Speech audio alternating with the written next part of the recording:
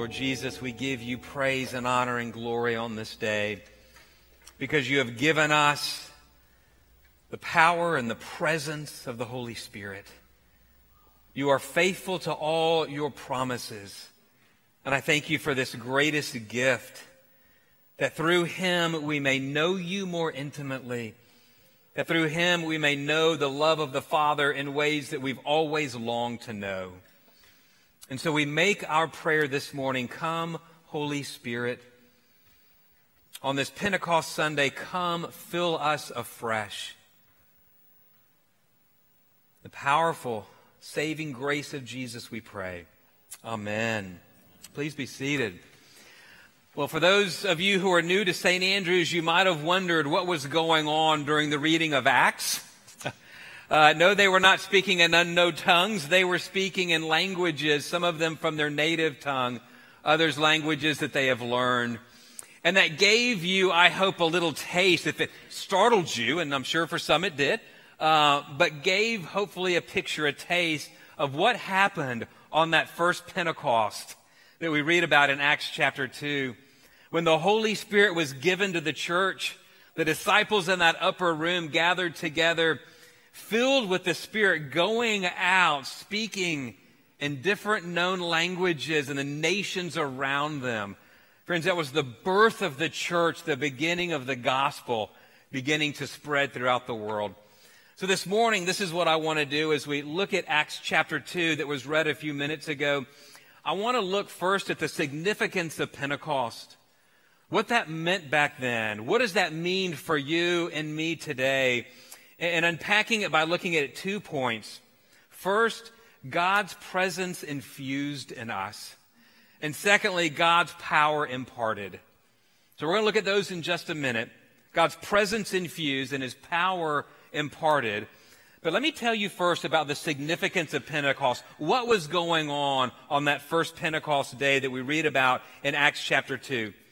Well, Pentecost for the Jews was one of the great feast days. There were 3 feast days in the year, and Pentecost was one of them.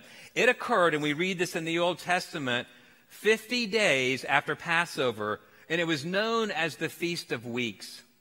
And so 50 days after the Passover, Jews from all over would come and gather in Jerusalem, bringing the first fruits of their crops, giving them to the Lord out of thanksgiving.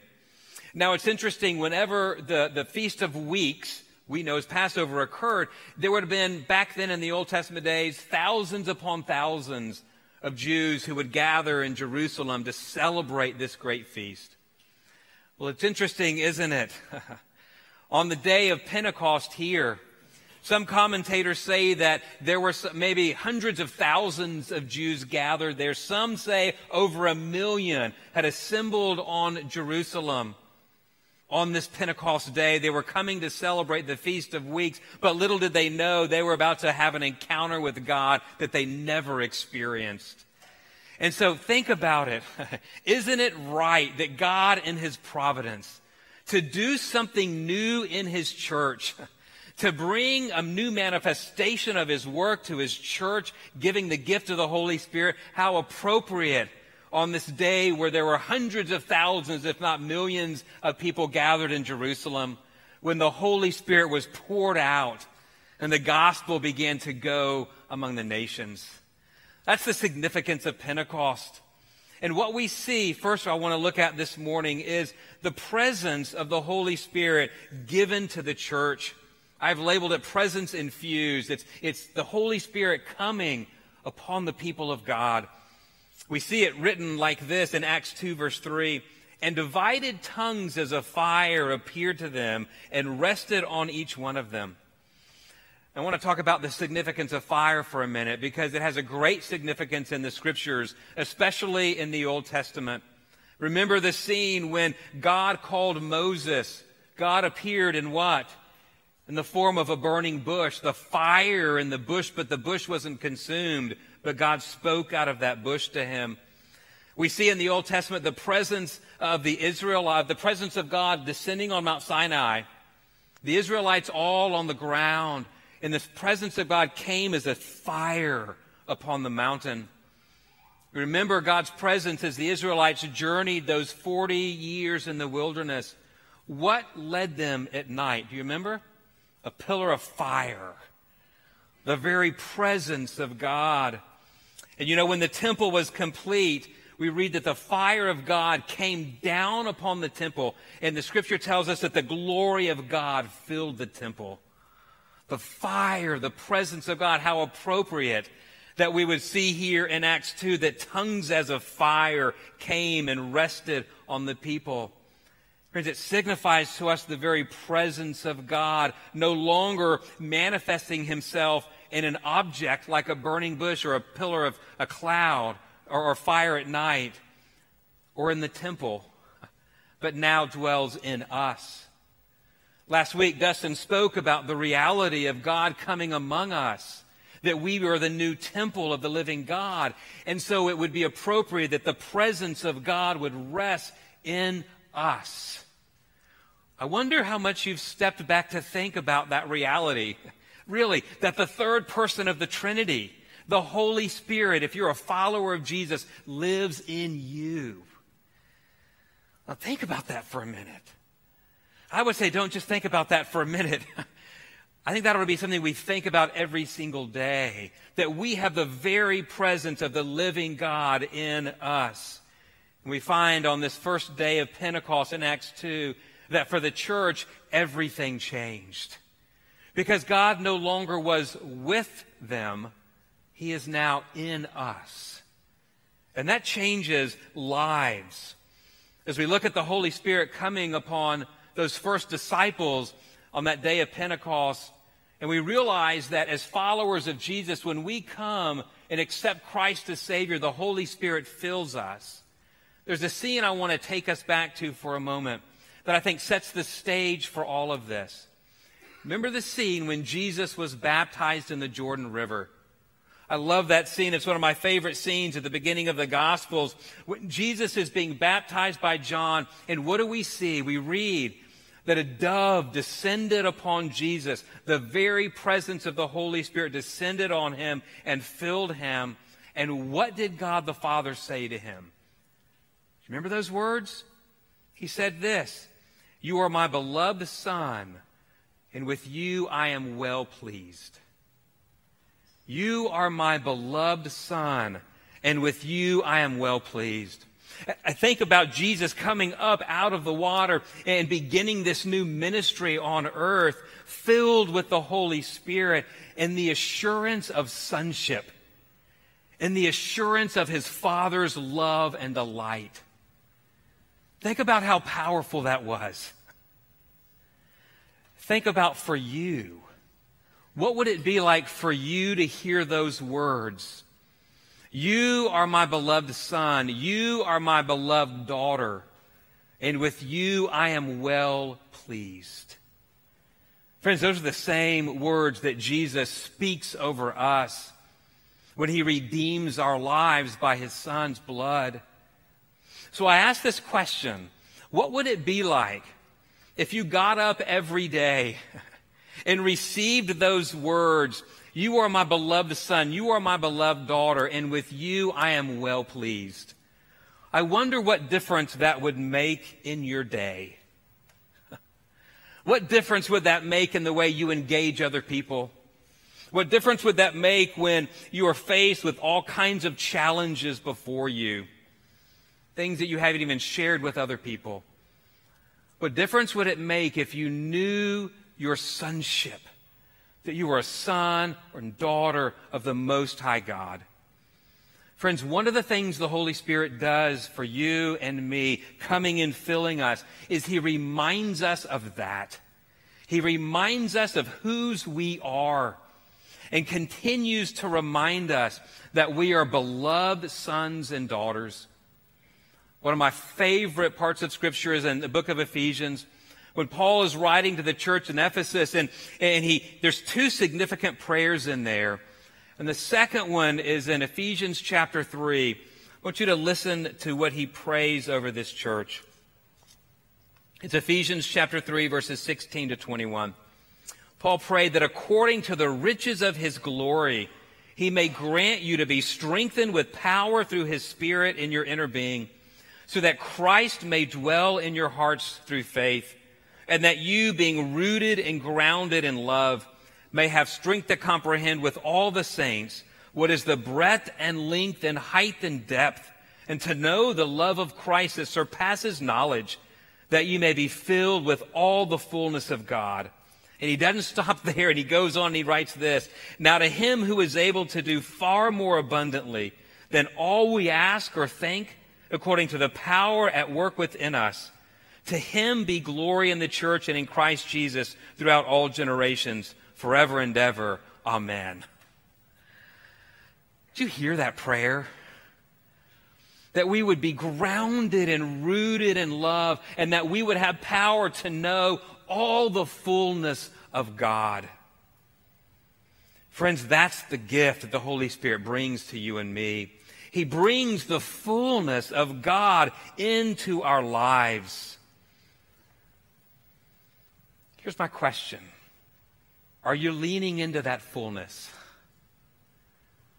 Are you leaning into the power and the presence of the Holy Spirit alive in you?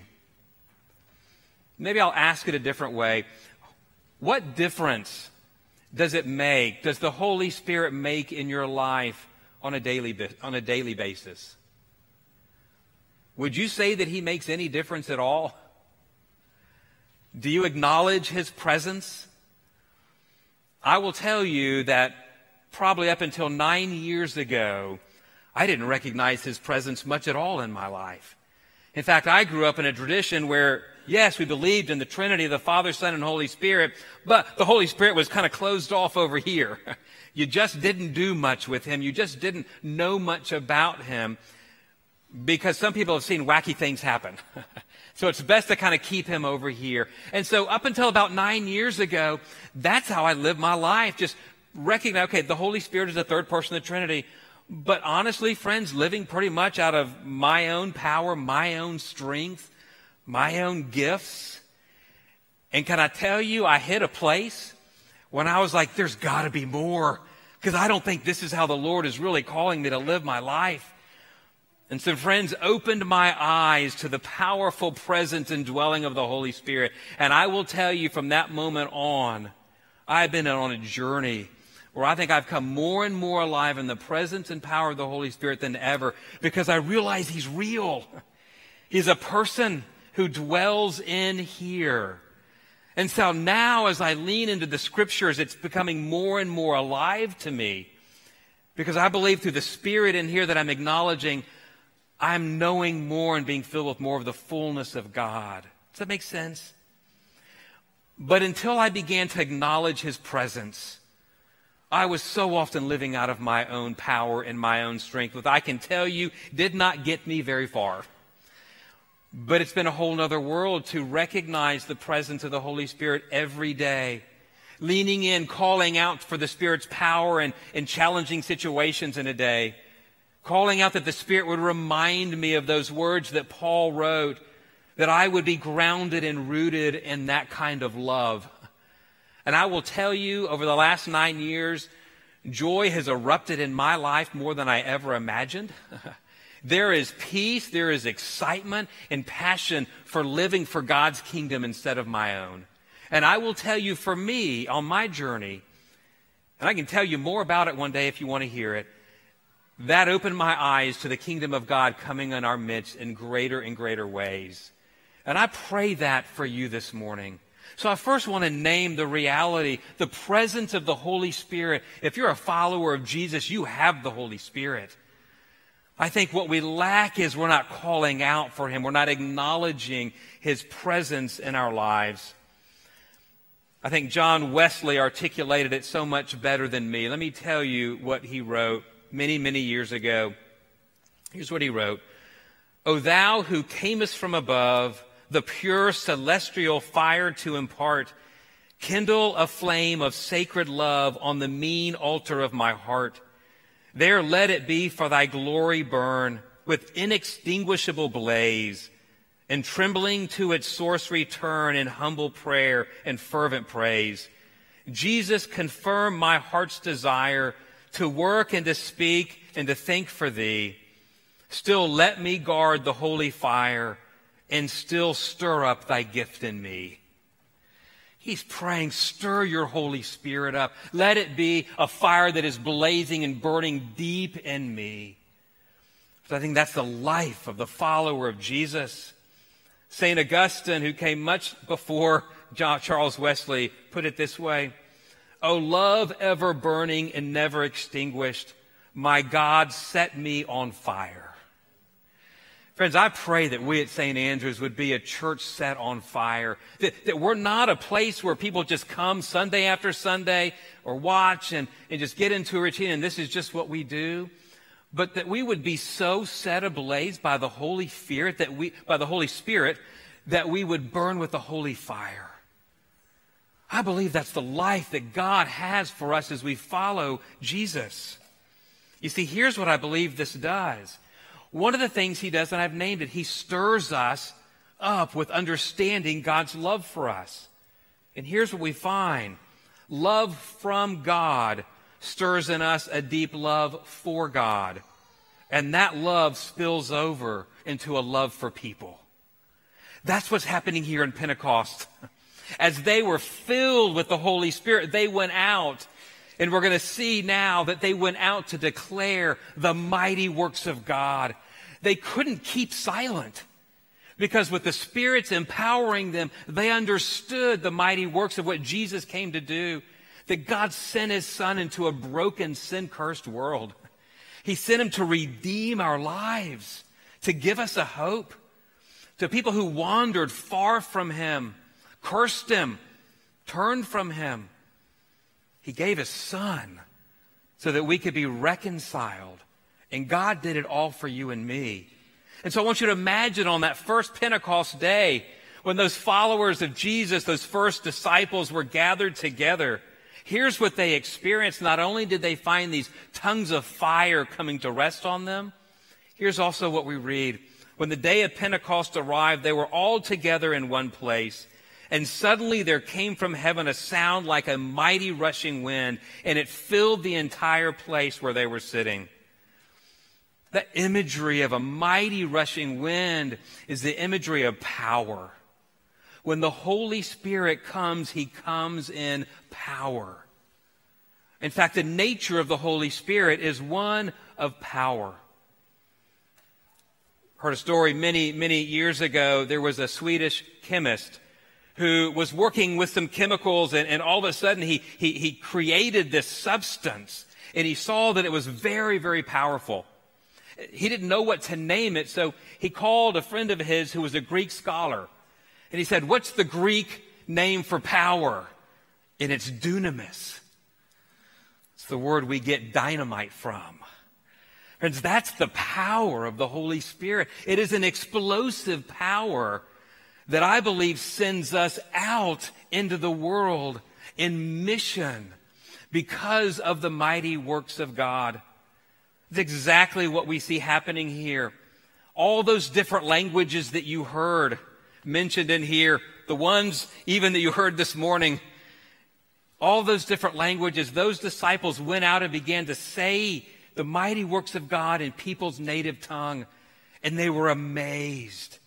It was like this, the first praise and worship service of the church, at the birth of the church. That's what we see happening.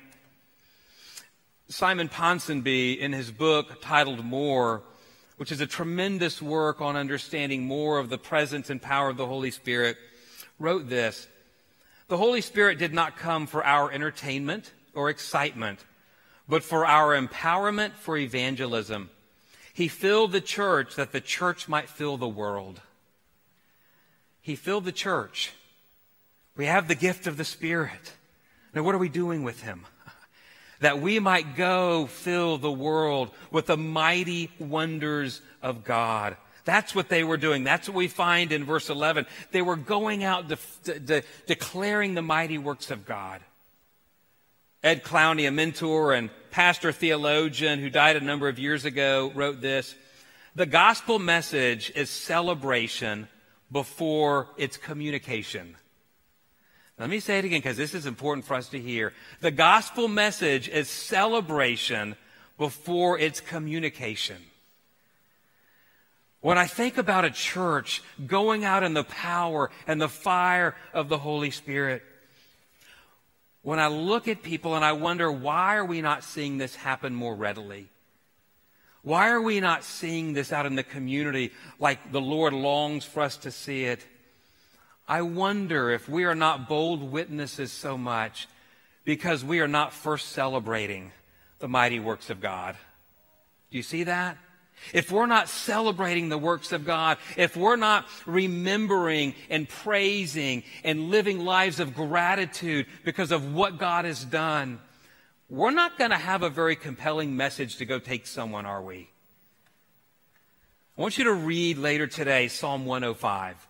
I'm not going to get into it because I've got to wrap this up, but I want to give you a taste of what's happening in Psalm 105. The psalmist begins with these words, "Oh, give thanks to the Lord, call upon his name, make known his deeds among the people, sing to him, sing praise to him, tell of all his wondrous works." And then he goes on to name the works of God through history. Friends, do you know the mighty works of God? How's he been working in your life? How's he brought redemption in your life? How's he renewing you today? Where is he working? Where is he remaking your life more and more into the image of Jesus? Where are you seeing him heal? Where are you seeing him bring comfort when you're going through a really long, dark time? Friends, those works and movements of the Holy Spirit show us the works of a mighty God in our midst. You and I have a story to tell. We got a story that's renewed every day because we are living testimonies of the mighty works of God. Amen? And so our calling is to recognize the presence of the Spirit alive in us. Lean into him. Talk to him. And then recognize the power of the living God alive in you. And spend time reading and seeing the mighty works of God through history. Spend time declaring the mighty works of God that he's doing in your midst even today. And friends, we will find that we will become an explosive people in this community. Not turning people away from the gospel, but because of the power of the Spirit who draws us to faith, we will see many coming in response to the mighty works of God. Amen? So may he fill us afresh today, a fresh anointing, a fresh filling, renewed joy in the presence of our God who says, "You are my beloved son, my daughter, and with you I am well pleased." Amen? Father, we submit this to you. In the name of the Father, Son, and Holy Spirit we pray. Amen.